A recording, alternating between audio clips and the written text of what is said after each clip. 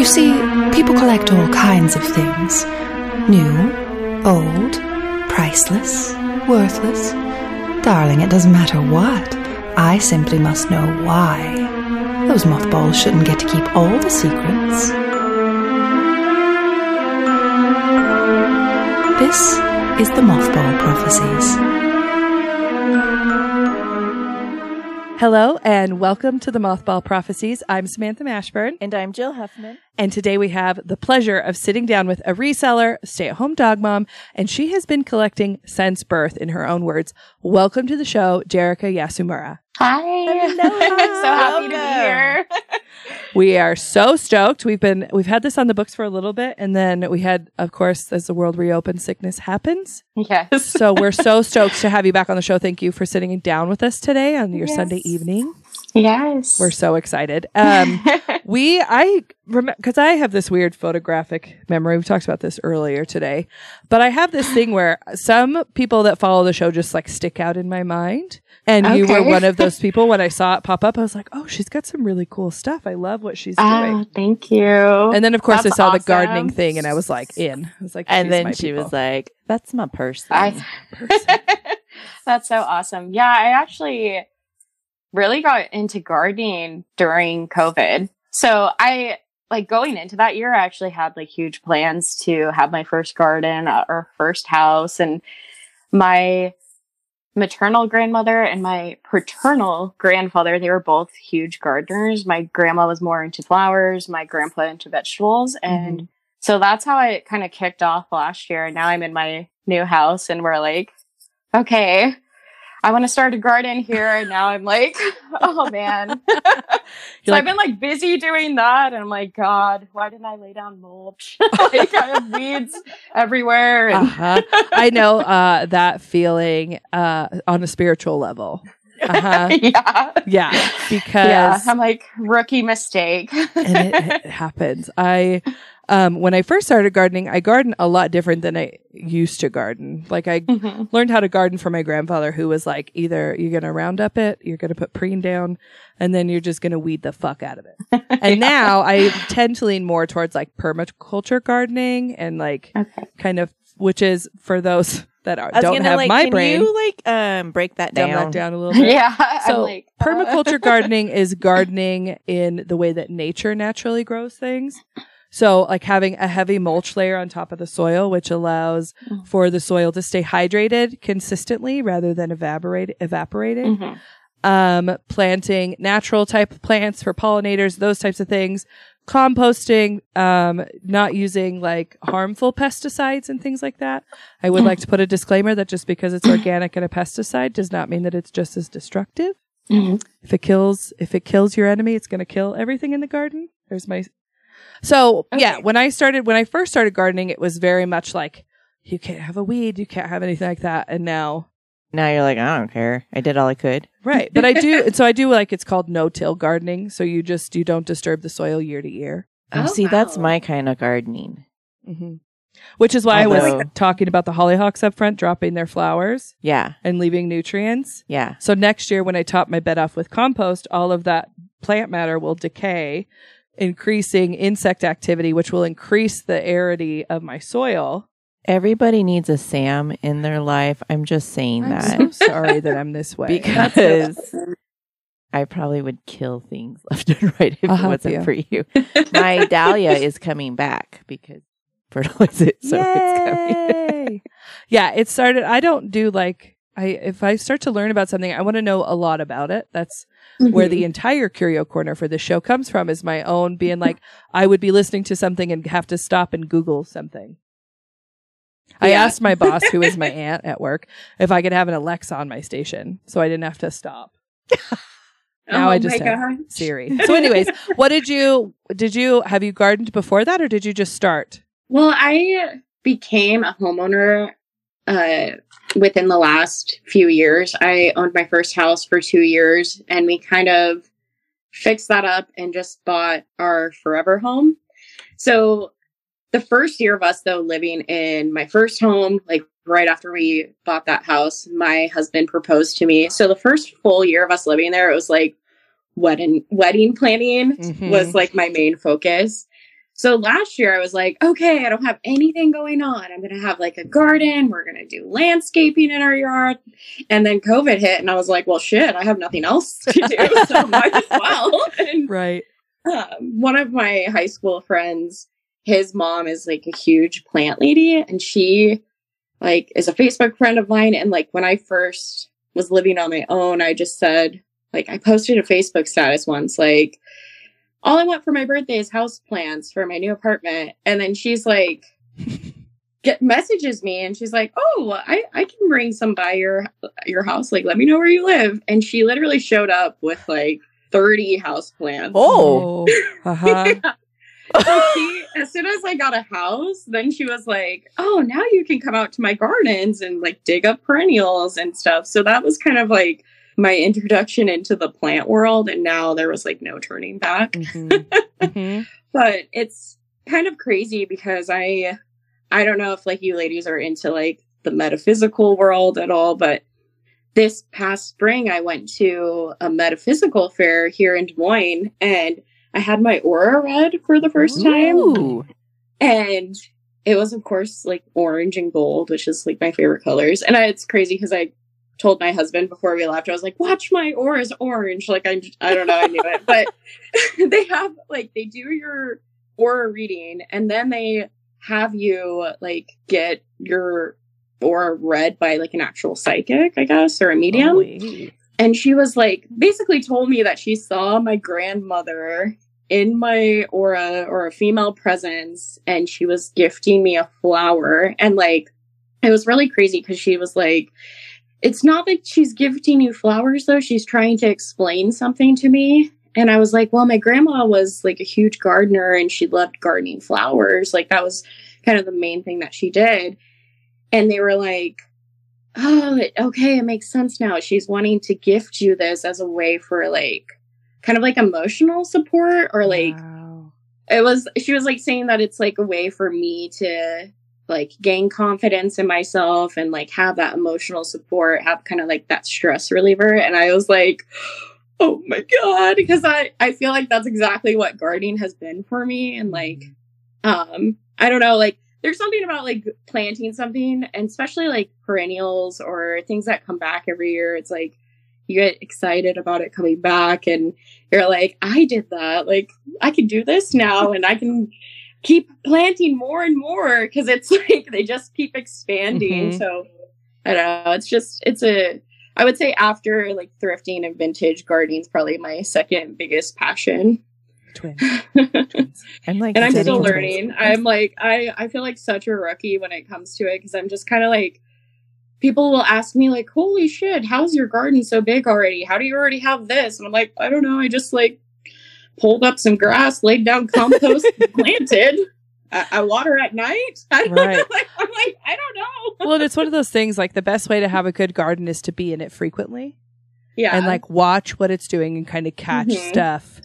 And that's why I love gardening is because it's such a rabbit hole because each season brings something new. Like this year is definitely the best garden year we've had so far because it's been unseasonably warm where we live. Oh, yeah. And so I'm already getting like cucumbers and squash and cherry tomatoes and all of that stuff. And if you ever want any seeds, I'm happy to have a seed party with you and show you everything that I have because it's a lot. Yeah, I bet. A lot means like 2 photo cases. Like huge. Full. Yeah. My husband the other day, we were cleaning out the garage and he goes, so I have like, it's just, well, whatever. I just have a lot of stuff. And he was in the garage and I had bean plants hanging from last year because there was a seed shortage because of COVID, because so many people were gardening for the first time. He goes, so I was sleeping and I saw these like this pile of what looked like black beans on the ground. And I said, oh yeah, those are black beans. And he's like, what? I was like, I grew them last year. And he's like, do I keep them? And I was like, no, there's more hanging up. And then I was like, raised eyebrows, like, ooh, sorry. Like, you know, the character Geely from Saturday Night Live, where she's like, yes. That's how I feel with gardening. I know. That's how I am with all my vintage. My husband will like, is this new? No. It looks new. It's not. Raise your eyeglasses like, it's new. And then he'll like flip it. He's like, the price tag is still on it. And I'm like, okay, it's new. What happened to telling him he got it from my garage? No, that doesn't work. Throw me under the bus, Jill. I know, because I come home every time we do an interview. I swear I come home with something from Sam, and Ethan's like, I feel like she's just getting rid of her garbage and you're just taking it. Ethan. And I was like, well, one man's trash is another man's treasure. Also, we buy for each other. That's right. I'm following you to your house after this. Knocking. Well, Jill, what is this like? We have gone. Oh, anyways, that's the story of my obsessive nature. What are you growing this year? Just quickly. What do you got? I've got 3 different kinds of cucumbers, watermelon. I let my best friend's my nephew, technically my best friend's son, had like a mystery plant from his preschool. Ooh. And it turned out to be pumpkin. So we're excited about that. And then I have serranos, jalapenos, bell peppers, cherry tomatoes, regular tomatoes, and then like herbs. I think that's it. And then I have like tons of sunflowers out in the garden too, wildflowers. So that's what I've started at my new house so far. Incredible. And next year, I'm like already thinking of all the things that I want to do next year, what I want to do differently. So I'm excited. That sounds like a great lineup. I've started planning Jill's house too, because she's got a new build. So yeah, I know. I gotta actually start buying plants. That's okay. We'll help you. I'm excited for you because it's really, gardening is so therapeutic. It's so lovely. I garden to be closer to my grandpa, and I always grow kohlrabi for my grandpa every year because that was something we grew and ate together, and cherry tomatoes. Oh my God. That makes me like almost want to cry. My grandpa always grew kohlrabi too, and my cousin is specifically growing it in her garden because of my grandpa, and she's been gardening a little bit longer than I have, and I'm like, oh, that's so awesome. I'm like, oh, that's weird. Oh, what a weird coincidence. Wow, weird coincidence. Yeah. I feel like we need to do a DNA test. All right. I'll spit in a piece of vintage apothecary and send it your way. I'll find some. Sure, I have something in my house. So I want to talk about, like, it struck me in your questionnaire how you were saying that you have been collecting since birth. Also, same. Who were your biggest influences, like, growing up collecting? Who was showing you the ropes? I was like talking to my sister too, and I was like, how did we become obsessed with vintage? And I'm the baby of the family. I have an older brother and an older sister, and my sister is like huge into vintage as well. And I remember growing up, I would say she was probably like one of my biggest influences. I just thought she was the coolest ever. So, that was kind of like her and I bond over vintage. But my parents grew up in the 70s, and I feel like that was like kind of their glory days. And like, I always think about my mom talking about like the summers in the 70s were the best summers of my life. And so like back in the 90s when it was like becoming cool again with like that 70s show coming out and like Dazed and Confused, my parents like loved that when it came out, and we would watch like that 70s show every night as a family. So we started really like noticing the sets and like what's in the sets and how they're dressing. And that was kind of like how I would say we started to really get more so like in the 70s and just mid-century. And I wrote in my little questionnaire to telling you about how I was in kindergarten. And I went thrifting with my mom, and we found like polyester bell-bottom pants. And they fit me, but of course they were like too long on me. And I was determined to wear them though. I was like, I want these. And I remember like cutting off like the bottoms enough so they would fit me. And they were like all jagged cuts. I'm like a kindergartner in my room trying to cut my pants so I can wear them. I have to wear. Well, that you got was the also safety scissors. That's why they're so. That's jagged. Like prime Spice Girls time too. Like coming up into that. So I get it. Yeah, was a big fan of bells. Yeah. So I would say that was kind of how it started. Also, my grandmother is just like she's definitely a hoarder, but she just has the most eclectic taste. Like, she loves everything cool is like how I see it. Like, Yes. she just, like, if it's colorful and out there, like, she is eating it up. And I love her. Her and I are super close, so I feel like she's kind of been a big influence as well. Like, I remember her taking me to garage sales and, like, the little small town thrift store when I was a kid, and those are some of my favorite memories of growing up. Mm-hmm. Same. That was, as soon as I was old enough to keep my hands in my pocket, my grandma would take me out with her. And I would just, follow her around the antique store looking at everything. Because also, when you're like that height, the stuff that's at your eye level is not very interesting. Yeah. It's like they're not trying to put the expensive shit at 3 foot, 4 foot high. Yeah, but if you dig a little deeper, you always find something. I think that's why I started collecting spoons. Because they were right there in the middle of the showcase. And they were shiny. Is this a like antique store thing where the floor is always uneven at some point in the antique store? Yes, I think that's a requirement. Right? Like, you're not a legit antique store unless you have uneven floors. Right, some separate levels. And then you have a shelf on one of the edges. So, like, if somebody grabs something and starts tipping, and then you're like, don't know if you're supposed to catch it or if you're supposed to do that. Yeah, no. Terrible game of vintage Jenga.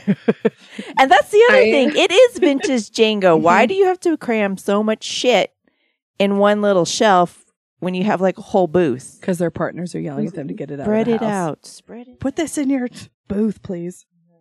God, like, I went one time with my mom and I found a bowl I wanted, but it had like 3 bowls in it, and then it was like on top of this tall shelf, and like everything was like packed around it. And my mom's like, do you really need that? I'm like, yeah, Mom, I do. So sit there and make sure I don't drop anything. Now it's out of spite. Yeah, it is. Mm-hmm. So you're one of those brave antiquers, because like when I see a booth that's like so packed full where like I'm like, I have a big butt. I'm gonna turn around and like knock something down. Like, Jinx, pinch, poke, you owe me a Coke. Like, walk in them. As you're saying, going into my brain goes, I have a big butt. That in my purse is like a fucking wrecking ball in an antique shop. This is why you need a fanny pack when you go anywhere. It doesn't hang in anything. And yes, my butt does touch certain things. And I'm like, this is why I wear overalls. I had a front pocket for incidentals. That's a good one. Yeah, but they get hot. Oh, it's not too bad. Uneven floors, though. I actually just recently went to a record store in Council Bluffs, Iowa. It's basically like on the border of Omaha. And this record store, I want to say it was called Kane's Collections, and the floor in there just was like a roller coaster. Like, I was like, how is this building standing? And it's this guy who owns it, and he was so awesome. Like, anything I told him I was looking for, he's like, oh yeah. And he'd like go and find it for me right away and just like start hunting the whole store. Like, he's like, I know where everything's at. You just ask. And I'm just like trying to like shimmy through the rows and like watch my step, because I'm like, oh my God, I'm gonna fall through this floor. What's your insurance policy look like? Is this building cleared for occupancy, or like, are you just like bunkering down and they've been trying to get you out of here and you're just saying no? No, sorry, I got too much stuff. Can't move, floors too uneven. Can't get out of here. Yeah. Sorry. So you grew up collecting, and then you started to get into like when you get your license and you can like go wherever you want, right? Has your collection kind of stayed like the same theme, or has it shifted at all during this time? I feel like I honestly have always really kind of been gravitated towards, of course, like 70s and just like the bohemian 70s. Like, I've always loved wicker. I remember as a kid seeing like a peacock chair in the thrift store and like wanting my mom to buy me it, but it was like, no, you don't need that. At that time, of course, too, most of the time we're thrifting for like necessity. Like, I grew up, most of my clothes, if they weren't like clearance clothes from Target, it was from Goodwill and thrift stores. So, but I would say I'm just even in recent years, I've kind of just really honed in on what I like. And it's hard because like everyone sees me and they see it like, oh, she loves boho and she loves like mushroom stuff and 70s stuff. But I like each room in my house, I feel like is like different. Like my bedroom has like boho touches, but it's like, I wanted it to be like you're staying in an Airbnb by a national park. Like I have like, I love that. I have like a gallery wall that has like different artwork, like a painting of a cowboy, and then like old photography pictures of like Wyoming mountains and like Joshua Tree. And then I have paint by numbers of horses and like mountainscapes mixed in with it. And then like my kitchen is definitely like the 70s Brady Bunch exploded because that I feel like that's like what I really love. And I feel like my kitchen or the kitchen is definitely like the heart of the home. But then I also like just random, like, I don't know, like eclectic, random, old, weird, kitschy things. Like, I don't know. It's kind of hard to describe my style because I feel like I don't fit into like one mold. Yeah, I'm with you on that one. Anytime anybody asks me, they're like, well, what do you collect besides Pyrex? And I'm like, I don't know. And like anything that catches my eye, like right now I've got a bunch of brass and my husband's like, so brass is your thing? I'm like, no, they're just cute. They were cute little brass elephants. I couldn't not grab them. But I'm the same way. It's like, I don't have like a thing. I just like it all. I think your collection too, your like collecting style is sophisticated, like design wise. She picks out really great pieces that like her eye for stuff is very good. Where we're both magpie collectors, but it's a fucking problem for me. Yeah. Because I really like, I'll be like, I'll find a use for anything. You will see, that's what I'll get stuff home and I'll be like, why did I? And then it sits in the closet for a while. Yeah. What's your sale? How do you start your like sales? If you go to a estate sale, where do you go first? What's your process? Me? I don't know if I really have like a process. I feel like I just like go in and I just start scanning everything. I don't feel like I have like a specific room that I try to go towards first. I feel like this last year it's been like wherever there's less people, I'm like, okay, let me dodge these people so I can breathe a little bit and see what's in here. So are you like a fast scan, fast move through? Yeah, I would say I definitely am. And even with thrift stores too, like I can go in, especially with like, I mostly buy and sell home decor. So I feel like that has been my thing where I'm like, okay, I can zoom in and out of the store quick for the most part. I always have to do that second loop around though, make sure I didn't miss anything. But yep. And sometimes third and fourth round. Yeah. The second loop is also when you walk past something you saw previously and you're like, all right, fuck it. And it's the fuck it pick. Yeah. Yeah. You're like, oh, okay. Well, we've started like looking for, because I also grew up thrifting and stuff for necessity. So finding stuff used or lightly used for home use was always something we did. And it wasn't until I got a little bit older that people were like, you what? And I was like, wait, what? You didn't buy your envelopes at the DI? You're a perfectly good box of envelopes. Yeah. We've started buying, I found, because we send thank you cards and different things, we have our Patreon, and I found a bunch of vintage stationery that was unopened. And I have this fun collection of vintage stuff to like pull from. To say that's so cool though. Yeah. Those have been fun. I just got an auction box of random stuff that had like the cutest like gardening themed stationery. And I'm like, oh my God, how can I sell this now? I obviously have to keep this. So I always have this interest in like when we interview people and find out that obviously some sellers like curate what they're putting up.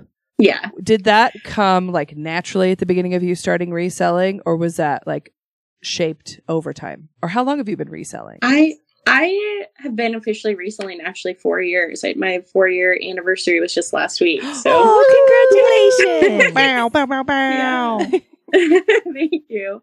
And it's funny because when I first started reselling, I thought I would mostly sell clothing, and I did a lot of clothing, and I quickly realized though that wasn't as fun for me to pick because I am a plus size woman. So like it's even hard.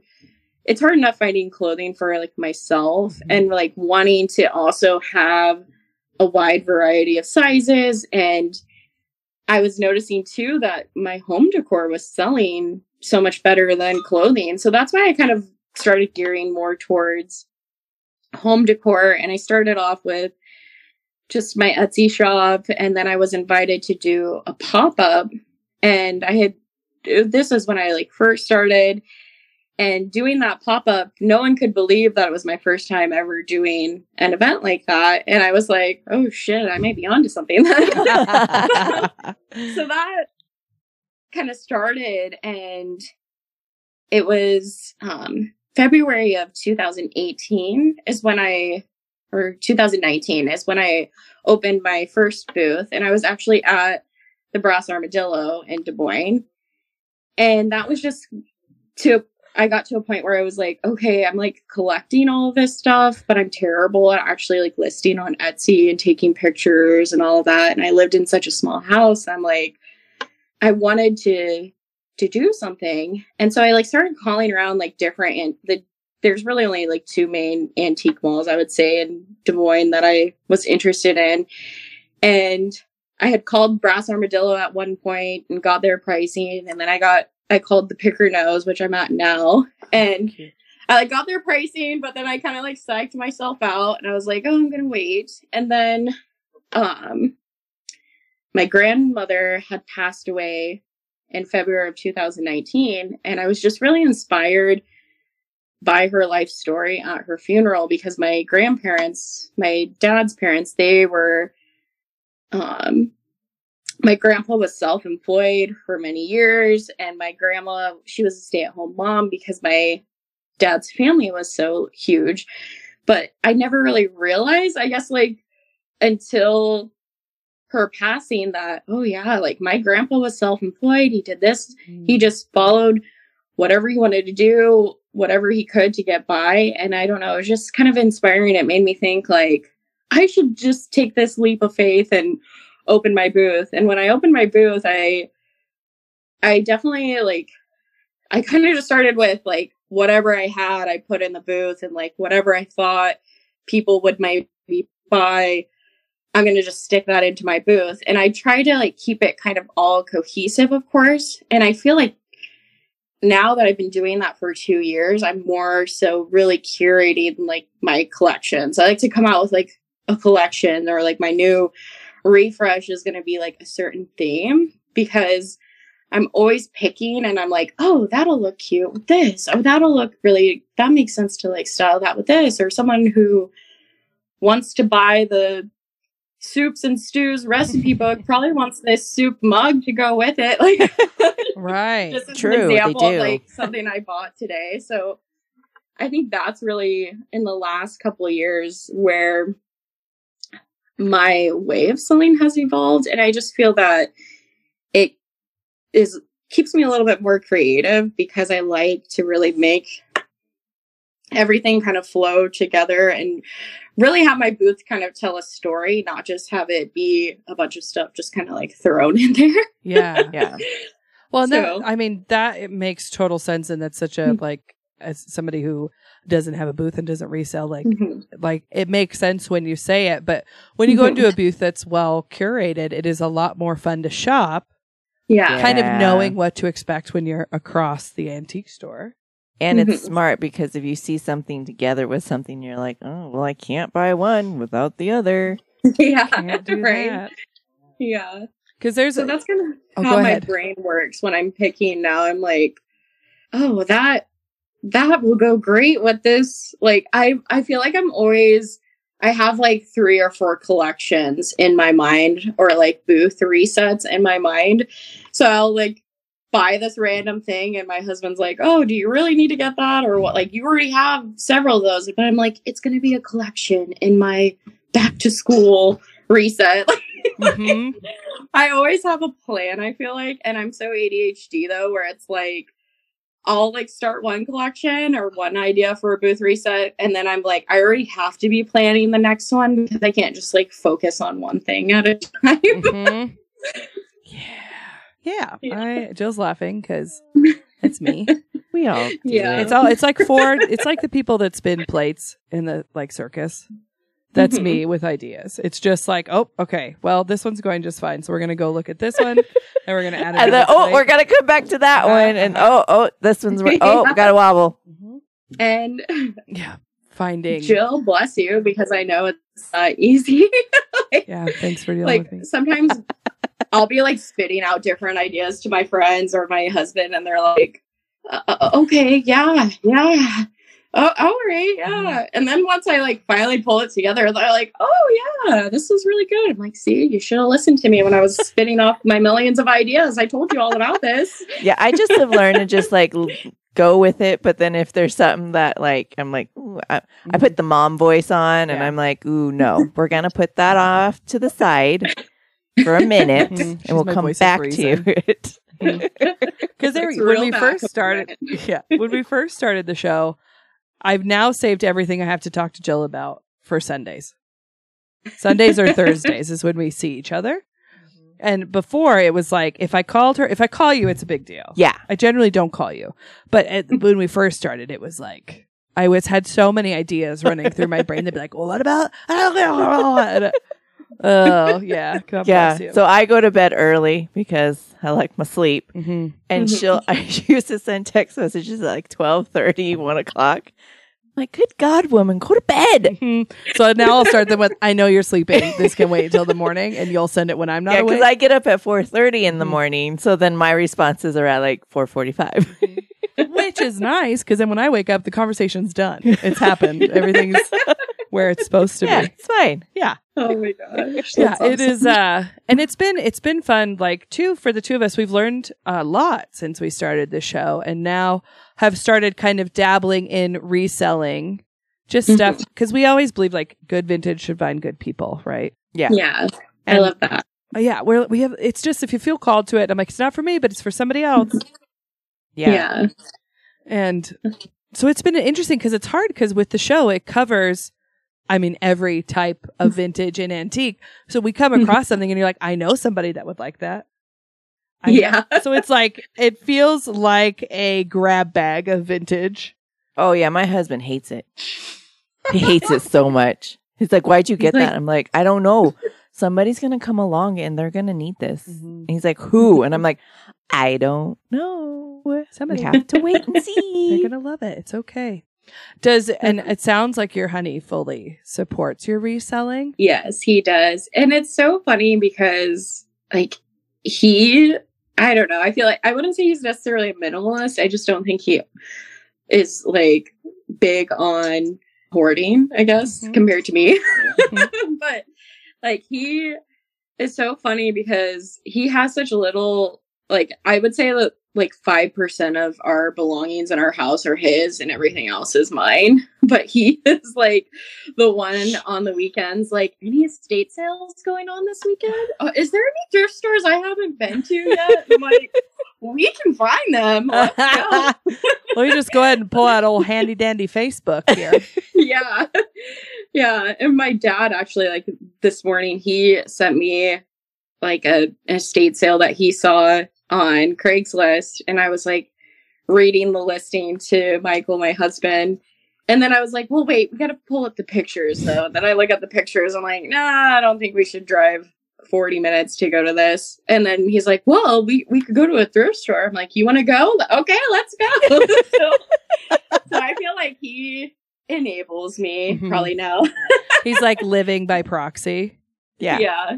We call this like Munchausen by thrifting or like thrifting by proxy. Like thrifthausen by proxy. Yeah. That's what I'm doing to my friends too. What has gotten him out and really into thrifting though is he's like a diehard Dallas Cowboys fan. Oh. And with us living in Iowa, like if you're a football fan in Iowa, you either like the Packers, Vikings, Chiefs, or the Bears. You don't like Dallas Cowboy stuff is so hard to come by in Iowa. And like I started finding him like really cool vintage cowboy stuff, and then like ever since then he's like, you're gonna manifest this for me. And like I'm like, okay. Then, like today, for instance, I said to him, I was like, okay, we're gonna find something cowboys in here today, and like I found myself a t-shirt, and I'm like, I guess, I mean, I was like joking with him, I was like, you turned me into a football fan and I turned you into a thrifting fan. But he's always liked thrifting too. Like he has this really cool like vintage baseball shirt, and it just says good news on it, and it's like my favorite shirt that he has, and he's like probably thrifted it like 20 years ago and will never get rid of it. Nice. Yeah, I love a vintage baseball tee. Oh yeah. And I can feel you for sure on like the never finding vintage clothing, because I'm also plus size, and it's just like my friends will be like, let's pick through the racks, and I'm like, there's like 2 for me, and barely that. Yeah, like if that. I know. We always get like the moo-moos. Which I don't hate. Which I mean, I don't hate, but but dang, give me something that isn't just a sack. I did find, my friend and I went and dug through this house, and there was a bunch of vintage clothes, and we didn't grab all of it. And there was a pair of pants I wore earlier today, and they're like red gingham elastic polyester. And they are like flared a little bit. And she's like, I think these might fit you. And I went in the bedroom, and I come out like legs first, like prancing like a horse. And I was like, look at my pants. They're vintage and they fit. I was just on cloud 9. Oh my gosh, that's awesome though. Like vintage pants though, like that's to find plus size pants that fit me, that's like a miracle. Right? Yeah, I'm more apple shaped. So it's just kind of like my waist is teeny when you get to it. But then, yeah, it's just my body, man. I'm the same way. Yeah. But I'm glad to know that there's like kind of this like evolution happening in the vintage community of like being cognizant of a lot of different things, which feels nice and good because I feel like more and more people are just speaking out about like wanting to have more size inclusive products. And I mean, I've even seen people kind of calling out like those super curated vintage shops that just kind of cater to like tiny people, which I mean, whatever. I mean, if that's your niche or if that's what does well for you, I'm not gonna hate on someone for that, but I do think that more and more people need to be size inclusive. But it is just so hard finding like good plus size, because just the history of the fashion industry for plus size women it's always been hard to find something that's fashionable, that's good quality, and that fits you. So luckily, I wish there was more vintage like that out there. Yeah. And luckily, I think, it's definitely a thing of the past. Like going forward, like early 2000s to where we are now, like that trend of not having something that fits everybody well. Oh, yes. I can't wait to see like what my grandkids are thrifting. They're like, Mom, Grandma, look at this vintage Torrid t-shirt. Look what I found. That's so awesome. My first job ever was working for Torrid when I was 16. How was that? It was awesome. I honestly, like looking back now, I'm like, I could not be more thankful that was my first job I ever had, because I feel like it really gave me confidence in myself. I feel like before I started working there, I was like the girl that would wear a hoodie in the summer because I was so afraid of my arms showing. And like I worked for Torrid for 3 years, and like by the end of that I was like, I don't care I don't care if my arms are showing, like wear a tank top like I'm right now, and I don't care. Right. And just, I don't know, there was something about like helping other women feel empowered too. It was honestly a great experience working for them, and I always think that was the best first job I could have ever had, and it's what gave me my experience in retail and getting to kind of do displays and stuff, I would always be the one that would be like, okay, Jerrica, this Betty, because they called their mannequins Betties. They're like, this Betty needs to be changed into a new outfit. Like, we're going to have you do that. And it was always like my favorite job to do, because like I would put together an outfit and then we would like sell out of it. Wow. That weekend. And I'd be like, okay, what should I do next? Which, of course, that's why you leaned into selling clothes first, because you were like, I know clothes. Let's start here. Yeah. I remember when we got our Torrid, it was like, we only have had a Torrid in our town for like, what, 6 years, 7 years? Oh, wow. I don't know them all. I know, me neither. But yeah, it was like life changing. Anytime I went out of town, I was like, I have to go to Torrid because I don't have to dig to find shit. But you were saying before, Google Meets are interesting for cadences and conversation. So continue on your thought before I cut you off. Oh, yeah. Yeah, because I think when I first started reselling, I found a lot of joy in like having my friends like try on vintage outfits that I put together and like be my models. And then I don't know. I even love like doing like a flat lay and like laying out different stuff together and kind of like style an outfit. But when it's something where I'm like, it's so hard to find people who are just willing to like model for me just anytime. It's hard to sell something that's not able to be modeled on a human body. And half the things that I would find would never fit me in a million years. So I'm like, okay, got to reel back. Right. Got to find somebody. I have introduced clothing though, like back into my shop. I have a little clothing rack now in my new booth at Pick Her Nose. And I've been surprised like how well it has done. Now I'm like, well, shit, I need to start looking at the clothing racks again. And I'm like, damn, this takes way more time than just like scanning a rack of home goods. Well, and now really too, because you can hang it up and you're known for the clothing. You don't necessarily have to photograph it. Yeah, just be like, that too. And I don't have to measure it and all that. Oh, I hate that. I remember, we've talked about it before, but I remember the first time I saw like P to P, I was like, what? Yeah. I was like, what? And then when I took my first flat lay measurements, I was like, oh, this is game changing. Yeah. Game changing. Now when I see something, I'm like, yep, that'll do. That'll do, pig. Let's get it. I just bought a moo the other day from Riley. Oh, yeah. I'm very excited. It looks like fake cross stitch flowers. Oh, cool. Big fan. From Darling Ditties, Riley? Yes. Yes. Oh, I love her. She's all her stuff. I'm just like, oh my God, I want to live in your world. Right? Every time she goes to an estate sale, I'm like, damn it, Riley, stop it. She's got some luck, man. But you have you guys have very, not like similar aesthetics, but similar in the decades you guys are choosing to curate. Yeah. And because I love, like, when I was reading through your questionnaire, I was like looking over the things that you collect, and I was like, check. Mushrooms, owls, cruel, rocks. Also, okay, Beisel Halloween. I always knew what it was, but not until we started the show, and now it's... Wait a minute, what is I've that? been like looking at your little skeleton guy this whole time. Like, when are we going to talk about that? So Jill found these for me. For the listeners at home, I don't think I've talked about these on the show. So there's my witch. Oh my God, yes. I'll have to take a picture. So it's a witch, a mechanical, or like, what are they called when they're like T-pinned? You can move them. Is it mechanical?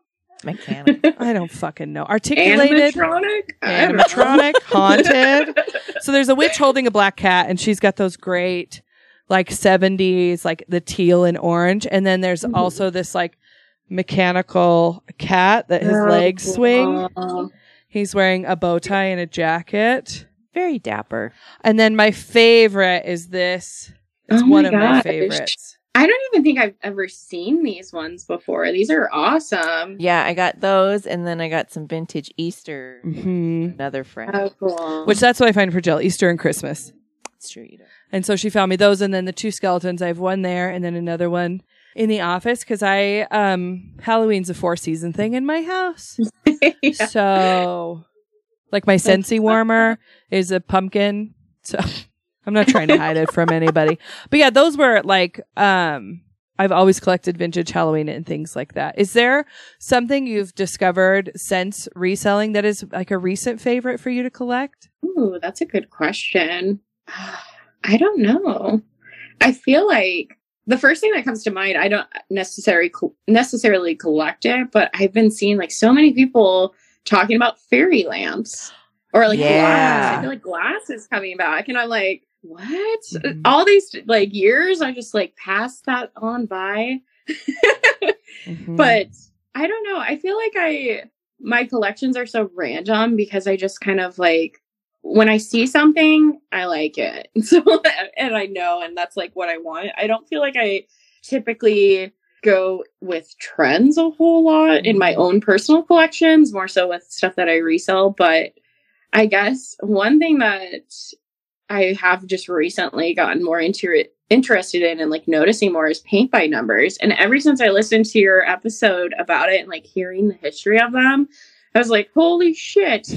Now I can never sell these paint by numbers I bought. Those went up on my wall. And I'm like, okay. Isn't so now that's something I always look for. Mm-hmm. This show is a real problem for us. Yeah. Yeah. I felt like when we started the show, Jill and I were concrete in what we knew about vintage. Yeah. So sure of it. And then now, like, another one that I had never seen or heard of is like the terrariums, the tulip terrariums. Yeah. And there I don't even know if that's what it's called. I'm just like, it looks like a tulip table, and then it's a terrarium. And I've seen what's her those, face? Like, Shermie. There you go. Oh. That would be like, if I saw that out in the wild, I would probably die. Like, that's one of my like ultimate bucket list finds. They're so cool. I missed out on one. There was this random estate sale run by the daughter, and it was a wall pocket terrarium. Oh, cool. I was so mad. So mad when I missed out on that, because it was like, okay, well, sorry. It wasn't meant to be. I know. I have to remember that, but sometimes it's a real bummer. Yeah, it doesn't help the pit in your stomach. No. And then I'm always wondering, I'm like, who did that go to? Like, do they know what that is? That's my biggest thing. I know. I always look at everybody's back. Like, if we're at an estate sale, I look at everybody around me, what they're getting, and I'm like, son of a bitch, where was that? Mm-hmm. And then I'll be like, ooh, you don't deserve that. I already know you're not going to treat that well. I should take it from you. Well, and there's this new thing I've discovered that's like reseller radar when you're out. And like, I'll like, it's like, you see like somebody that's just buying stuff for their house. And then you see somebody with a cart full of vintage, and you're just like squaring up. You're like, I see you. Do you see me? Yeah. See that you found that. Oh, another thing I was going to say, one of the other things I've noticed coming back that my mom collected growing up is like Melmac. Oh, like yeah. the plastic. Oh, yeah. Oh, yeah. I really hope it's not super valuable, or my mom's going to be so sad. She's going to be really upset. She had such a big collection of it growing up. Really. That is cool. I've had some of it in my shop, and it was like kind of rougher, like where some of it had like scratches or something. So I just was like, okay, I'll mark it down like pretty low, because I just was like trying to make room, and it sold so fast. And then I was like, crap, I probably should have like looked up that a little bit more. But oh well, more things to hoard. Yeah, I listed something once, and I had like 8 messages, and I was like, oops. Oh, that's awesome. You're like, I'm not selling it at this moment. Actually, just kidding. My toddler made this entire listing with all of the information. That was my fault. That was my bad. We sometimes ask this, do you have any like stuff you won't buy, like vintage pet peeves or things like that come to mind? I don't really buy much like a colored gloss and stuff, just because I'm like, I don't know. I'm just like, I am so klutzy, and I break stuff like half the time that I'm out like digging through my inventory or like moving stuff around in my booth. So I kind of like try to steer clear from that, unless it's like a swung vase, or I love like vintage decanters, stuff like that. Mm-hmm. I guess though, I like the whole fairy lamps thing. Like, I wouldn't even know to typically even look through the glass up until people were like posting about those this last year, and those blowing up. Yeah, that and uranium glass. I know. Yeah. Yeah. I love your uranium glass you have back there. That's so cool. It's hard to see on this light with the camera. It's like shiny. It looks much better in person. All of that I've found within the last under a year. All because of this show. Since starting the podcast, my house is no longer big enough. I have gotten much better. There are things that used to be kind of like free for all. Like it was like if I saw it and it was old, it didn't matter the shape it was in.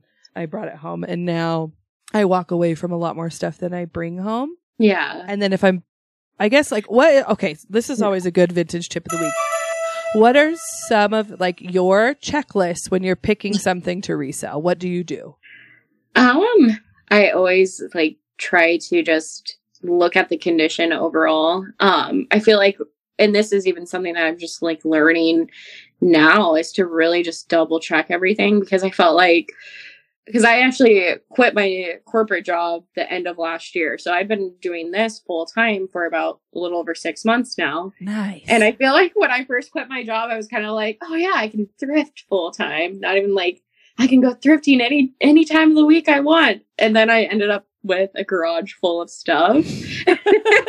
Now I'm like, even this last week, I've been like spending this whole last week trying to like organize inventory and go through it. And I'm just like, why did I buy this? Like, it has a crack in it, or I missed this. So I'm definitely trying to be like, of course, looking at the condition, and if it's something that I feel is unique, and if the price is right. So like, for instance, today at Goodwill, I saw a really cute like vintage 70s like tea canister, which they had priced kind of high for a Goodwill, and it had a chip in it. So I'm like, okay, no, I'm not going to get that. Normally I probably would have, just because I loved it. And like, but I'm like, no, because it has a chip in it, and the likelihood of this actually getting to my booth before I break it or chip it more is rare. I feel that. As long as it doesn't have damage, or I smell anything that's fabric or furniture. But kind of the basics. I feel like I don't have like a manual where I'm like, okay, I can only get this, this, and this, and because it's selling well. I feel like I just kind of pick up things that I really love myself, and I could see it in someone's home. Not necessarily mine, but I always find myself wanting to keep like 50% of the damn things that I source. So that's also why maybe my garage is filled, and I'm like, oh yeah, but this is a keep box. And I like try to like, okay, let's tone it down. I don't need to keep this. Yeah, it's a huge issue, because also it's like, even though like the stuff you're finding, most of it's not super rare, right? When you do find it in good condition, you're like, shit, this is in. I know. Well, yeah, that's what I was going through, because I had collected all like that vintage glass and teacups and stuff like that for a bridal shower I was hosting. And now I don't need it all, but like half of it, I'm like, ooh, but I kind of want to keep it. And then my husband's like, well, where are you going to put it? I'm like, well, I don't know, but it's super pretty. And then you have the memories of collecting it for that event. Yeah. It's like, we could always keep some of it here too I mean, we might have to. We could always do that. If you do pick up glassware, what are things that you go for? Yeah. So I do like some of like the depression glass. I think that because it reminds me of my mom a lot. When I was thrifting with my mom growing up, I remember she would kind of gravitate towards like carnival glass, or like the depression glass, like candy dishes, stuff like that. So like if I find one of those that's in good condition, I would probably pick it up. But for different glassware, like I love barware, and I love like drinking glasses and cups, coffee mugs. I have like a huge vintage coffee mug collection. But I guess when it comes to like before, like say for instance, fairy lamps becoming popular, I would have saw that and thought like, oh god, that just looks like something like that's gonna collect dust in a grandma's china cabinet, you know? Like, I didn't necessarily like gravitate towards those, but I've recently like started kind of a little collection of like swung vases, which I guess that is going back to your earlier question, like what's something that I've been picking up because of popularity. And it's like, I've always seen those. I've always thought they looked really cool, but I just never really thought much about them. And now that I'm like, oh yeah, people collect these, and these look really cute when they style them in like a rainbow or whatever. I'm like, now I want one. Yeah. I bought there was an auction in town, and they had a set of like, it was like 6 or 7. Is there like 7 up there? There's 7. It was like 7 swung vases, right? And they were like up on, you know, like some kitchens have like the tall ceilings with those like cut-ins, right? Modern kitchens. They were all up there. And in the pictures, they looked like regular size swung vases. Yeah. Yeah. Like the 12 little. to 18 inch, right? Okay. And so I was like, okay. So I bid on them and like nobody else was bidding on them. Nobody. Wow. And so I was like, okay, I think I'll go to like $50. And the bidding stopped at 40. And so I went to the sale. I took my friend with me. Thank God I took my tall friend because they were on that top shelf, and we walk in and one of them is almost 3 feet tall. Oh my God. It's like almost, some people call it the umbrella holder, but it's not an umbrella holder. It's the big one. And they're all orange and red. And I was just like, I just like looked at her and I was like, one went in my son's car seat. I had blankets in my car and foam. Like the big bastard went in a 5-point harness. And I was like, are you good? You comfy? But that was awesome. It was like an instant collection because I had 2 swung vases previously. 3. I have a uranium glass one, a light pink depression glass, and then a red one that my grandma gave to me when I was like 16. And I had the same intention of like getting a rainbow of swung vases. Didn't know that I was going to find one whole corner of the rainbow. Cool. That's so cool. I had a friend that I actually met through having my shop, and she like was messaging me on Instagram, and she's like, what is your phone number? Like, this is a vintage emergency. And I'm like, what is going on? And she's like, I just stumbled upon this garage sale and it's filled with like mid-century, and they're letting people go in the house. And oh my God. And like she gave me the address, and it's like half a mile away from me, like in my neighborhood. And I go there and it was insane. It was like a lady had passed away and her daughter was stuck with paying the rent on her house. So her daughter's just trying to like sell everything, get it all out of there as quickly as they could. And her mom was like a mid-century collectibles hoarder. Whoa. So like I went into this house and like the kitchen counter is just filled with swung vases, and I got like an Empoli, is that what it's called? The decanter, kind of like a genie bottle with decanters.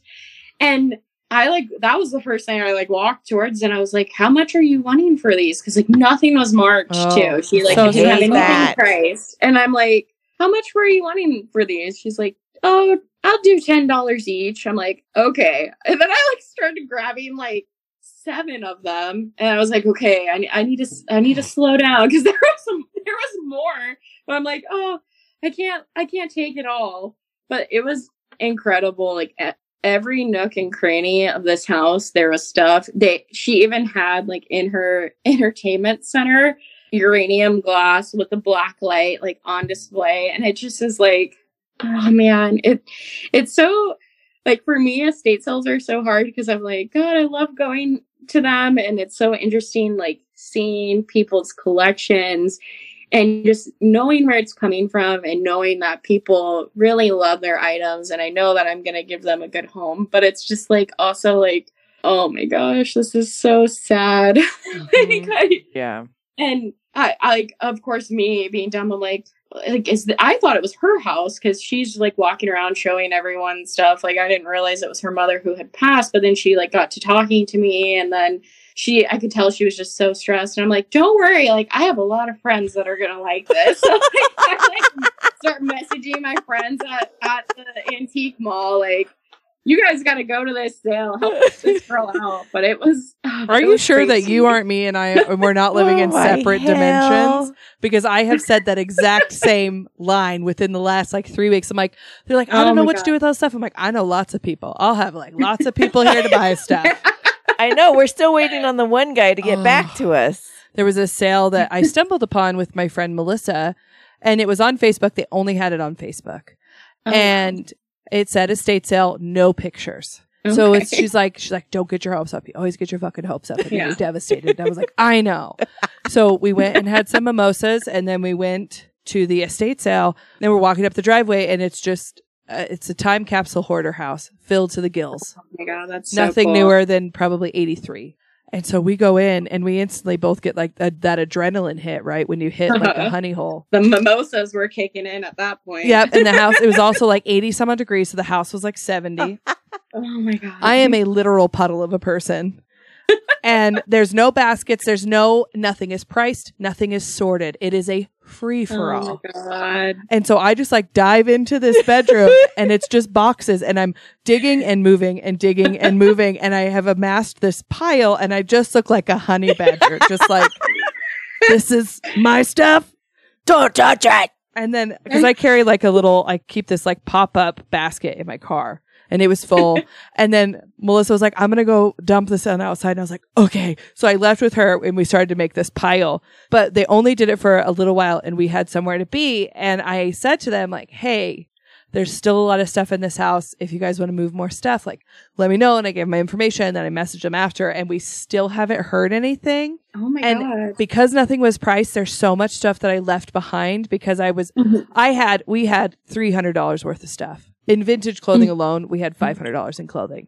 And oh my gosh. But it was just like, that was like, speaking of estate sales, we're going to get into the walkthrough here soon, but that was one of the ones where you wish every house is like that. Like the house you were talking about. It's just like, well, and it's those ones too, where they don't post any pictures and you're like on the fence and you're like, I don't know if I should go or not. But I have the worst case of FOMO. Yeah. VOMO, vintage of missing out. You like get in there and it's like tunnel vision. You're like, oh fuck. Like and then I'm like, okay, I gotta make sure nobody's like on my tail here. I gotta make sure that I'm like watching, grabbing what I want and I have my eye on. But it's like when you're in like that situation, you're like, holy shit, I just want everything and I can't hold this all. Well, there was these two ladies that started kind of yelling at each other because like there was nobody running it. Like it was just chaos, right? And there was only like probably 8 people in the entire house, but it was like a 1,500 square foot house. And so there's piles everywhere that just look like the piles of stuff that's everywhere. Like there's no like flags on anything. So this one lady starts digging through somebody else's pile and this lady comes flying into the bedroom and at the top of her lungs she goes, that's my stuff. Don't touch my stuff. And then the other lady, it was from the people that the Voldemort, okay? So she's like, it's not marked and I was going through it and blah, blah, blah. And she goes, that's my stuff. And she's like, you don't have to be mean to me. And they're like going and I'm just standing there holding like a mid-century lamp. And I just like am frozen. I'm like, oh. And then I'm like, there's lots of stuff for everybody. Like everybody's very excited to find things. And the one lady just looks at me and I was like, maybe start a pile outside instead of in the middle of all the other fucking piles. You're like, here's the thing. God. We know like some people like both are wrong in this situation. And I'm uncomfortable and hot and sweaty. This is my least favorite environment to be in. I'm usually not the nicest one. Me, I'd just be like, if I saw that, I'd probably be like, okay, duck into another room. And should just hid behind a box. Just like, okay, avoid those crazy ladies. I was in the corner and they were by the door. This lady had made her pile by the door. Where it's like, put the pile in the living room. So you're all standing there. I'd been like, yeah, stop, time out. I got to get out. I should carry a spray bottle in my coat like a cat and just like, no. Yeah. Keep it up and I'll make you wait in the car. Your own car. That's so funny. Don't start with me. Go ahead, babe. I was just going to say estate sales are just like their own whole other ballpark. Like honestly, for the longest time, I didn't even go to estate sales. I just went to thrifting and like garage sales, but not like official estate sales. And then the first apartment I ever lived in was an old house turned into 5 different apartments. And I lived in the attic at the time. And there was a first floor apartment that was like the biggest apartment in the building. And it had like stained glass windows. And this old man had lived there for decades. And then he ended up passing away and my landlord was having an estate sale. And that was my first time ever like going into an estate sale. And I ended up moving into that apartment. So that like with his stuff. I'll like, just keep all the stuff. Please don't just leave. Yeah. It was like, not only did I get your microwave, but I got your apartment. So thank you. Oh, that's my favorite estate sale scenario I think I've ever heard. Yeah. Like, no, keep the bedroom set where it's at. I move in next week. Yeah. Yeah, it was actually a really cool experience because once I was moving into it, because she obviously wasn't expecting him to pass away and he didn't have any family that was still surviving. He was actually had immigrated to the United States, lived here for years, but it was just him and his wife, and his wife had passed away a few years prior. So when I was moving in, my landlord still hadn't cleared everything out. So like I found stuff in the closets, like random little like vintage knickknacks, and like I even still have this like vintage Samsonite cosmetic case that was left in the closet. And then I actually ended up getting the garage of the house too, because that was like his garage for all those years too. And that was just filled with stuff. And I got like vintage like apothecary bottles that I still have. And I actually got to go into the garage like after the owners of like a really popular vintage store in Des Moines. It's called Funky Finds. And my landlord was actually like best friends with them or friends with them. They owned Funky Finds. So I remember like them coming in and they're loading their trucks full of stuff out of the garage. And I'm like, man, I'm not going to get anything cool left. And then I go in there, I'm like, what the hell? There's like still so much cool stuff in there that they just like left behind. And that was like the best introduction to estate sales for me. Yeah.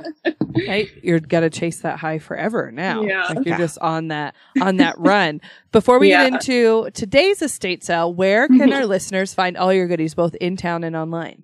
Yes. So I'm most active on my Instagram, and it's just Bungalow by Design. That's my shop name. And then on there, I have links to even my personal Instagram. I have an Instagram for my house too. And I am on Etsy as well. And I'm hoping to finally get some new stuff on there. I've been kind of neglecting my online presence with focusing on my booth, but soon I'll have a bunch of stuff. I'm going through my inventory now and have several boxes specifically for Etsy. So you can find me there. And of course, like every episode, we will have all of her links listed on our website, themothballprophecies.com, and her accounts tagged on our Instagram, The Mothball Prophecies Original. And now it's time for Jill's favorite part of the show. I hate this part.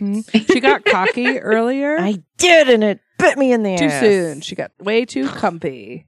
So, for those of you that are new to the show, every week we do an estate sale walkthrough. And every estate sale walkthrough is curated and made to the guests' favorite things.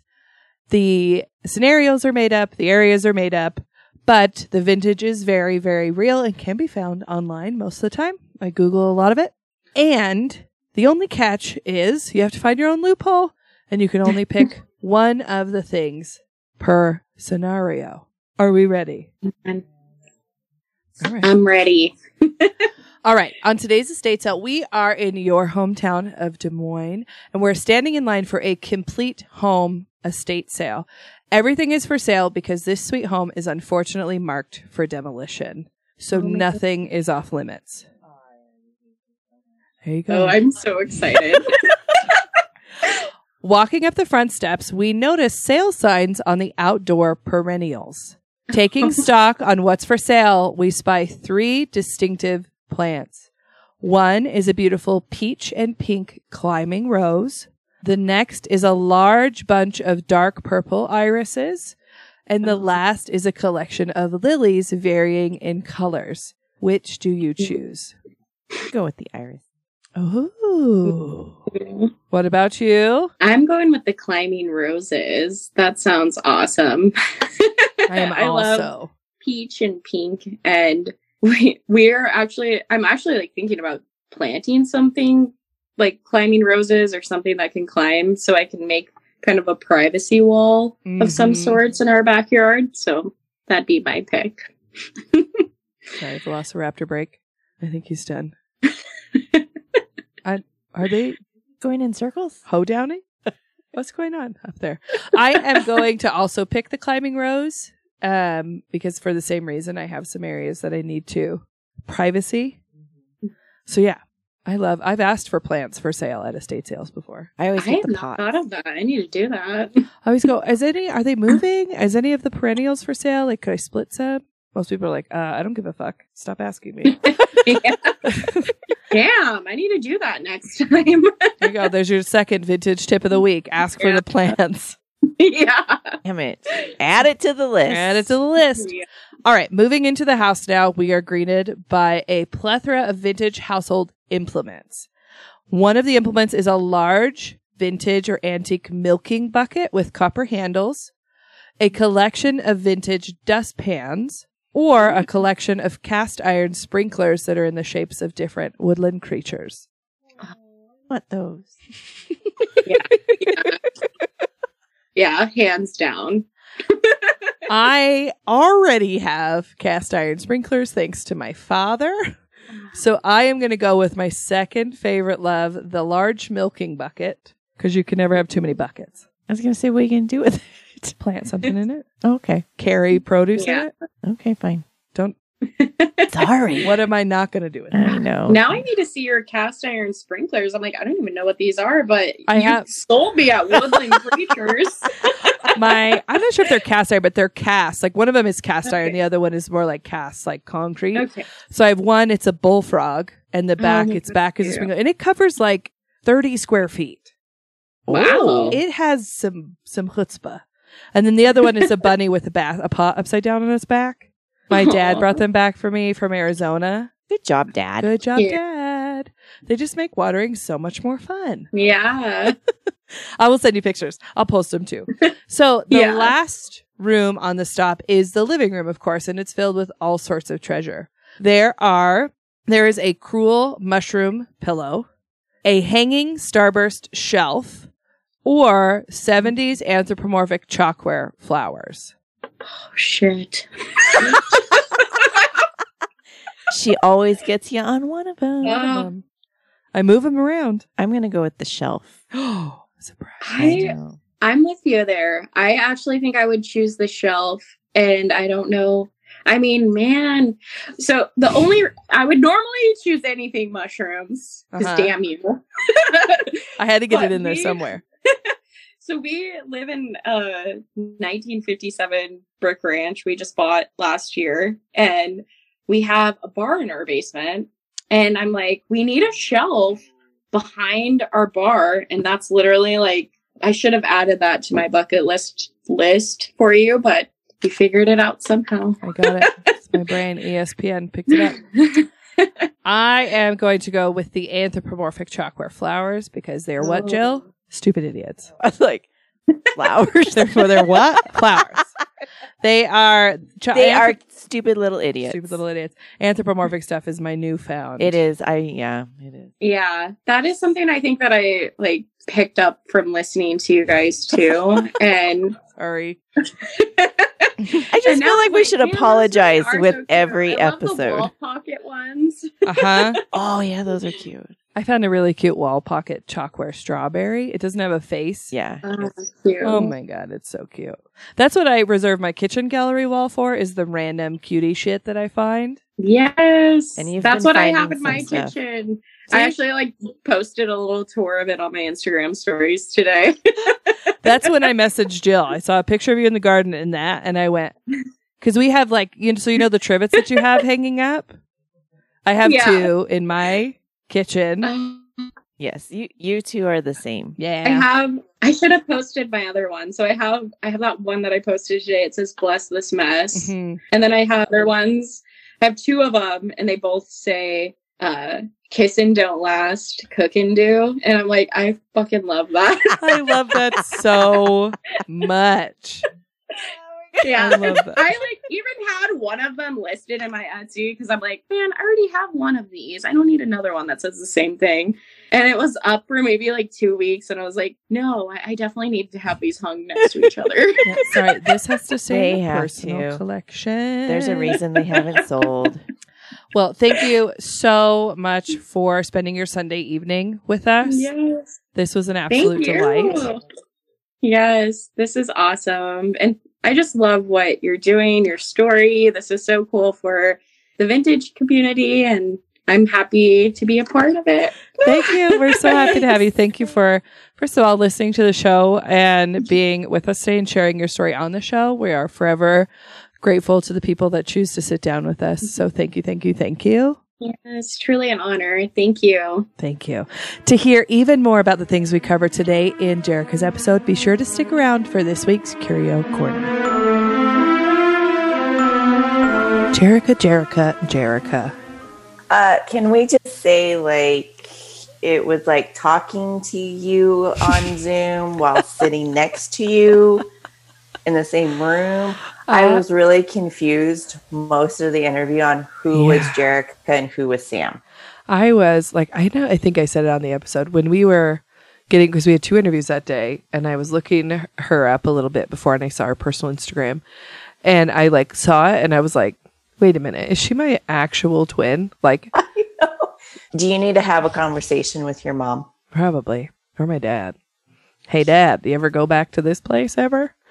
But I was so excited. We had been coordinating her interview for a little bit, and she, the weekend we were originally supposed to interview, she got really sick and she lost her voice, which I've been there. It's very stressful. And it's, like you try to like, okay, if I don't talk for very long, longer. And you could tell she was just feeling so bad. And she had to reschedule a couple times, and we're just like, it's fine. And then when she got back to us, like, I'm better. Let's do it. We're like, let's do it. And we set it up really quickly, and I was so excited. It was nice to have the 2 interviews that day and 2 very different interviews, and it was nice to sit down and laugh and have fun and just talk about like the nitty gritties of vintage and her collection. And I've been thinking often about this, like the further we get into the show, how big like the next swing of vintage is going to be, because it's going to be like 60s, 70s. And then in another 15 years, heavy probably into the 80s. I know. And that being said, it's like, okay, what 80s things do we think is going to be popular? Because I'm like, I remember growing up thinking, I don't want any of this crap. Like, yeah, I constantly walk around going, like, when I open a box of decor and I go, should I keep this fucking original box to make some vintage heart sing of new old stock in original packaging? Yeah, I know. And it's so funny too, because you look at the stuff that you own now that you bought new, and it's like, what's going to be, well, it's not going to be vintage and collectible is those written pottery. Yeah. No, Ray Dunn is probably, if Ray Dunn becomes a collectible in 40 years, I'm leaving the country. I'm leaving. I posted that TikTok today about the chick that like goes home and everything in her house is written on. And and spell check, I don't know if I ever talked about it on the show. So spell check listens obviously every week. And for present, she got me miniature coffee things. So she got me a mini tiny Starbucks cup that's so cute. It's like a half an inch tall. And then she got me a miniature Ray Dunn coffee cup. This is coffee. And on the inside of it, she wrote a teeny tiny note that says, since you hate Ray Dunn but love miniatures, like something like that. Like she trolled me for a present. She totally did. She did. And when I walk past that little tiny Ray Dunn, it makes me laugh. Plus, there's this girl on TikTok that does like swear words of Ray Dunn and like plants them in like Marshalls and TJ Maxx and Home Goods. And they'll say like fuck and shit or whap, like all that stuff. And she puts it in with the regular Ray Dunn. That is genius. It is. Really sticking it to the ceramic pottery that is. I know. We're going to look this up and see who the fuck is Ray Dunn. Isn't she like the pioneer lady girl? No, that's Ree Drummond. Oh, well then I don't know who we're talking about. One of the Google results is, what is so special about Ray Dunn pottery? Which, okay, let me just say, if you love Ray Dunn, that is so wonderful for you. We love that you love that. I love that, but don't bring it into my house. Don't you dare bring a chip and dip bowl that says chip and dip. I just don't like being told what I'm supposed to do with a dish. No, it's like this thing seems in like kitchens. They like kitchen, bathroom, living room. Okay. There's a sampling of Ray Dunn words.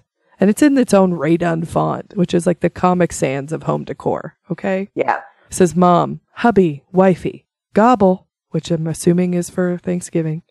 Wake up, rise and shine, Mama Bear. World's best teacher. Plant lady. Mom's the boss.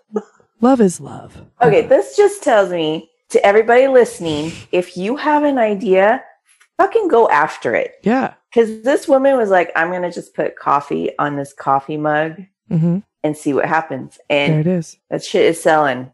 Anyways, another thing that people probably didn't think was going to be as popular as it is now, and we've talked about it in a couple of different episodes, and I've collected some of it, you've got some of it, and it's swung glass vases. And we've spoke about it. I mean, we talked about it. Shermie's episode. Talked about it and I honestly did not even know it was vintage. Oh, yeah. Well, the first episode we talked about it was Billy's, Billy B. Because I had the one that my grandmother gave me that I've almost donated 1 million times. Thank God you didn't. I know. So these are coming from a couple of different articles. This one is from Janvier Road at WordPress.com. And their article is explaining the differences between a stretch vase and a swung vase. Stretch vases are often iridescent and they have a distinctive onion skin appearance. And that's because of the mineral salt that's applied on the outside, similar to another favorite is Carnival glass, right? Has the mineral salts. And that causes its iridescence to stretch and crinkle. They're different from Carnival glass, which is first pressed and then crimped and ruffled and flared, right? But the mineral is what's the same. So those are definitely, they look more antique or vintage than a swung vase. They're more shaped into like tulip shape or different things like that.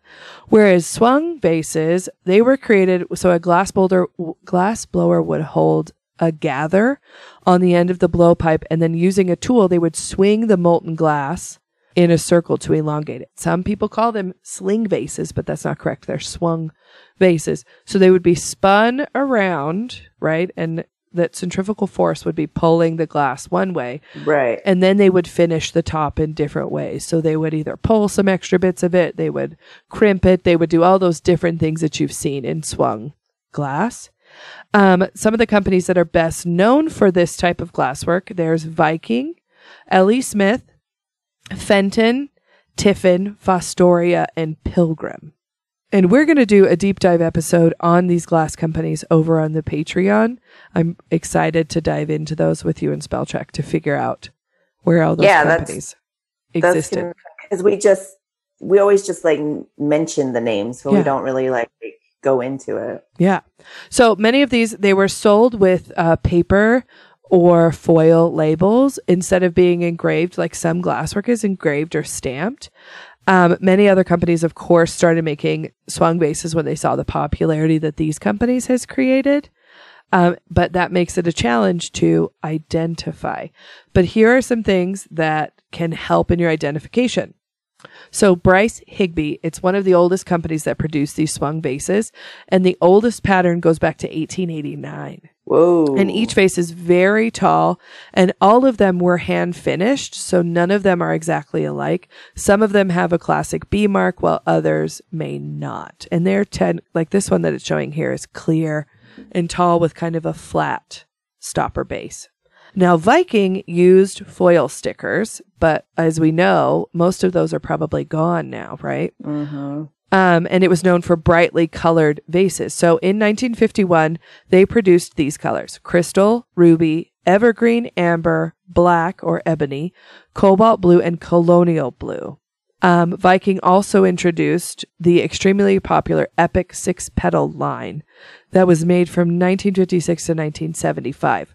It was a free-form design featuring 6 sides or petals on each piece. And it began with 14 pieces in amber, amethyst, charcoal, crystal, and olive green. But the line grew to more than 50 pieces and introduced blue unique. It's a sort of cross between cobalt and royal blue.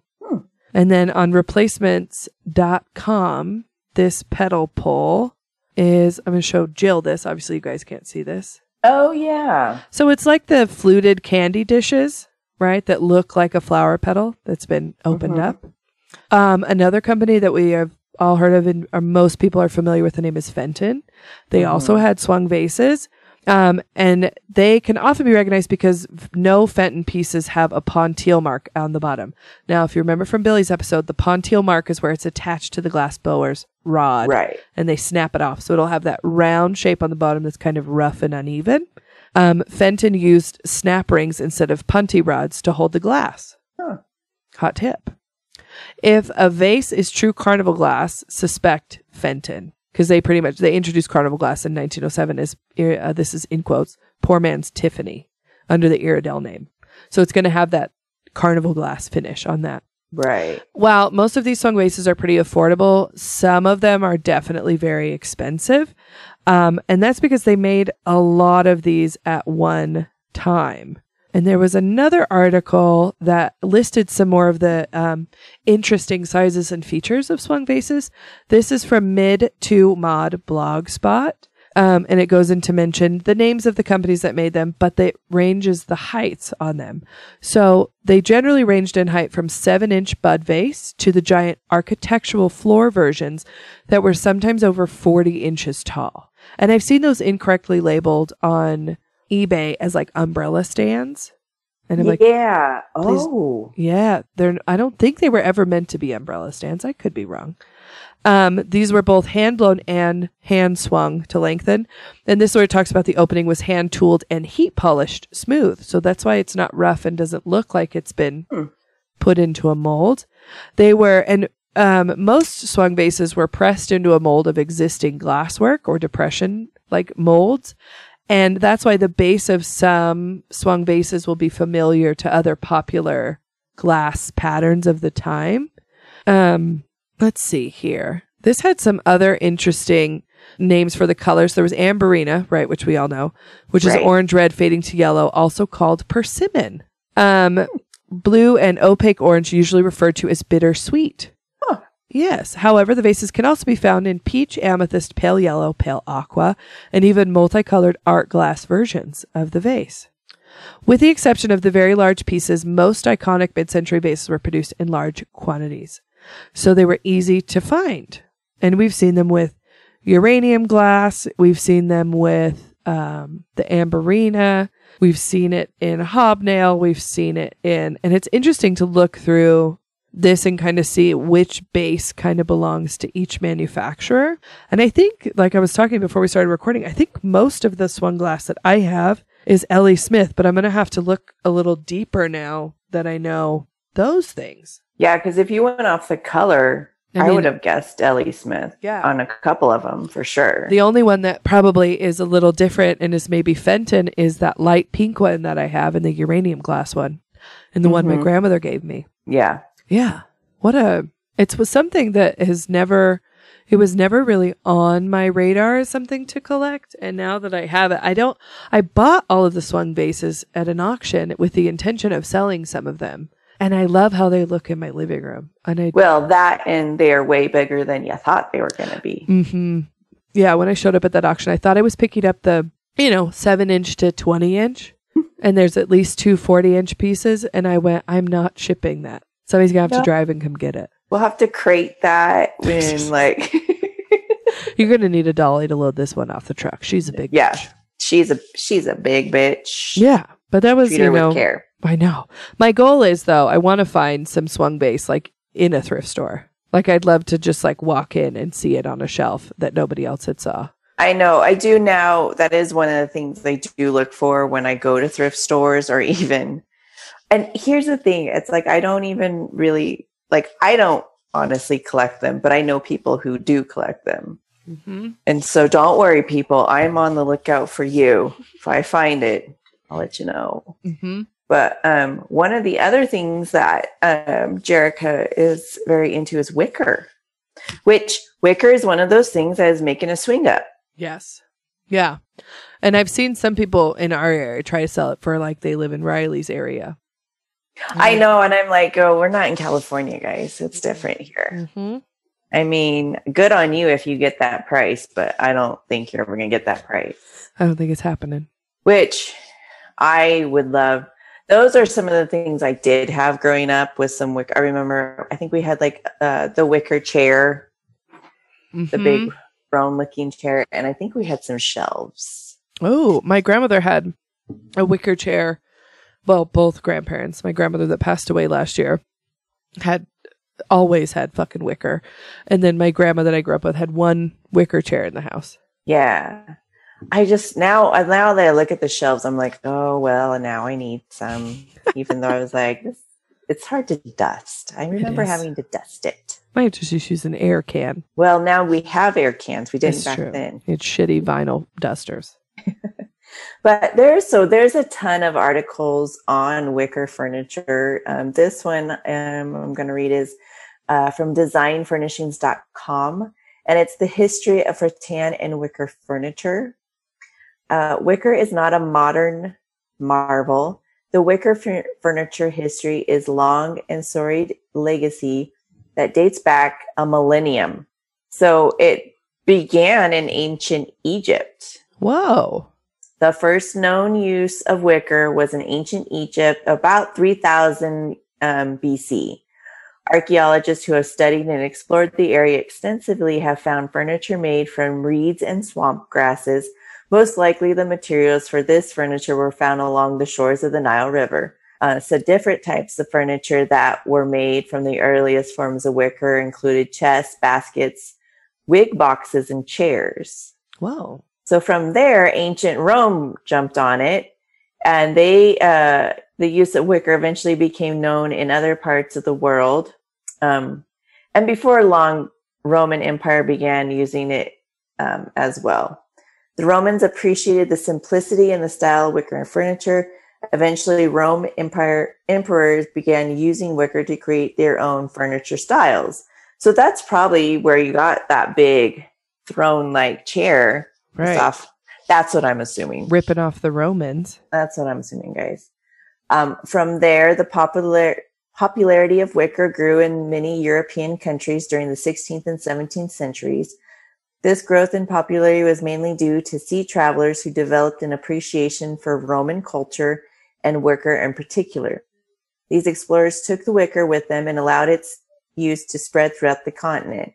Their travels to Southeast Asia introduced them to rattan, a similar material that was stronger and more durable than the wicker with which they were already familiar with. I didn't know they were different. I think rattan is more thicker. I think so too. Let me look. Than like the reeds and the swamp grasses, if I remember correctly. I think the rattan too can be woven more intricately. Okay, I found the difference. The defining difference between the two is rattan is a material, whereas wicker is a style of weave. This simply means the physical material the furniture is composed of is rattan, and the weave style is wicker. Thus, wicker, rattan, weave. Well, shit. Oh, see what we're learning today? Wow. So from there, wicker was the perfect material for Victorian England. During this era, the English were concerned with cleanliness and sanitation. Since wicker was easy to clean and did not collect dust like upholstered furniture, that's a lie. Guys, that's a straight up lie. Yes, it might be easier to clean, but that bitch definitely collected. She did dusty. And it was the perfect choice for them to use for furniture both inside and outside the house. Further, its simple nature combined with the flexibility allowed Victorians to use the wicker for many different styles and designs of their furniture. So finally, it makes its way to the United States before the United States were even United States. It came over with the Pilgrims on the Mayflower. The popularity of wicker in the New World did not expand, though, until about the mid-1850s. The most common form of wicker that was used in the 1800s was rattan, and it was used to hold cargo on trading ships that were headed to Asia. Whoa. Yeah. Who knew? Wow. Let's see. There's a little more. During the time, Cyrus Wakefield discovered large amounts of rattan on the shipping docks in Boston. He immediately recognized the potential for its various uses. He began to use his own rattan importing company and had lots of material shipped directly to the United States. Not only was it widely used to make baskets and furniture, Wakefield began designing his own line of American rattan furniture. Before long, he became the industrial leader in constructing wicker furniture and is now considered the father of American furniture or wicker furniture. It is not very often that a curio corner blows my fucking mind. I know. Well, and then it goes on to saying the downfall of early American production of wicker furniture was its time-intense nature, hand-weaving furniture and time-consuming, so production was quite limited. So you can imagine in those times, it was like stupid expensive to get one piece of furniture because it took forever for them to make it. So by the late 1860s, a loom was created that sped production of the furniture by automatically weaving and installing the chair seats. Wow. The automation resulted in reduction in production costs and increase in competition between Wakefield and his competition, the Haywood brothers. Eventually, the two companies merged to become a wicker furniture industry giant. Wow. What the hell? Who knew? Literally had no fucking idea. I just thought that wicker happened in the 70s. Right? That's what I thought. But then like talking about it, I'm like, okay, well that makes sense that the Egyptians would have it and everybody else, because how else would you make a basket? Right. They had infinite amounts of reeds and things available to weave. But so it did kind of start declining. So in the mid-late 20th century brought a resurgence in popularity of wicker. Homeowners began clamoring for outdoor furniture that had an old style feel to it, and wicker furniture fit the bill. The resurgence held its ground, and wicker furniture remains a mainstay on porches and decks throughout the century. With current wicker furniture is more in tune with the lifestyles of today's family. But for those who like to dine al fresco, there are many choices outdoor dining sets. People who like to entertain can get a lot of use from outdoor wicker seating. There are even comfy chaise lounges made of wicker for those who like to recline during the downtime. There are so many options of wicker furniture, it's hard not to find something to like. Wow. Wicker's only, it has to be with a seat, or it leaves a god-awful imprint on your butt if you're in shorts. It does. Wicker thighs. Here's your vintage tip of the week. You need to wear capris when you're sitting on leather or wicker. Okay? Or have a blanket. Yeah. A towel. Yeah. I used to remember I would sit and like pick at the wicker and like try to unravel it, which is terrible. Oh, yeah. I was just like, where? And then now with like wicker that's made with like the plastic. Mm-hmm. I'm always like, I don't know. Wow. It's incredible also to me that they have, they machine make wicker, but not neon. Yeah. Huh. I mean, don't start doing it because it's great. But what the heck? I know. Who would have thought? Who'd have thunk? What a great curio corner this week. So much knowledge. Learn so. I know. Sorry, you guys are going to start collecting swung vases and wicker now. I know. I'm sorry, but I'm not really sorry because we all are collecting new things. Yeah. I apologize. That was everything we had for Jerrica's Curio Corner this week. It was such a wonderful episode. Be sure to head to our Instagram, The Mothball Prophecies Original, to check all of the images that she shared with us. She truly has a wonderful eye for the vintage she finds and is also reselling. So be sure to follow her on Instagram. We will have her tagged. We are so incredibly thankful for you guys. We are coming up and quickly approaching our 1 year anniversary as the Mothball Prophecies. We got some crazy fun stuff planned for that. Some really great Patreon gifts that are going to be going out for this 1 year. Thank you so very much.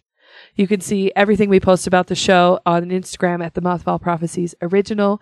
Please check out our website and merch store at themothballprophecies.com and check out our Patreon, The Mothball Prophecies, over there. The link tree in our bio. We would like to take this time to thank our lovely patrons. We absolutely adore you guys. Thank you so much for supporting our little show on this corner of the vintage internet. We would like to thank Katrina in Arizona, Emily, and Crystal in Nevada, Aaron in Wisconsin, RJ in Florida, Gina in South Carolina, Julia in Sweden, Jasmine in Kentucky, Kyla in Indiana, Javier, Shanna, Mandy, and Riley in California, Lisa, Aaron, TC Lionel, Melissa, Christina, Erica, Becky, and Ashley in Idaho. A gigantic thank you to our wonderful team. Gray, you make us sound great every single week. And spell check, you make us look so good on paper. So good. So good. As always, I personally hope that you find some good shit. And I really hope you're remembering to look under the tables and in the boxes. Mm-hmm. Open those cupboards, turn your flashlight on, bitches. Find those hidden treasures. That's right. Okay, love y'all. Bye. Thanks. Bye.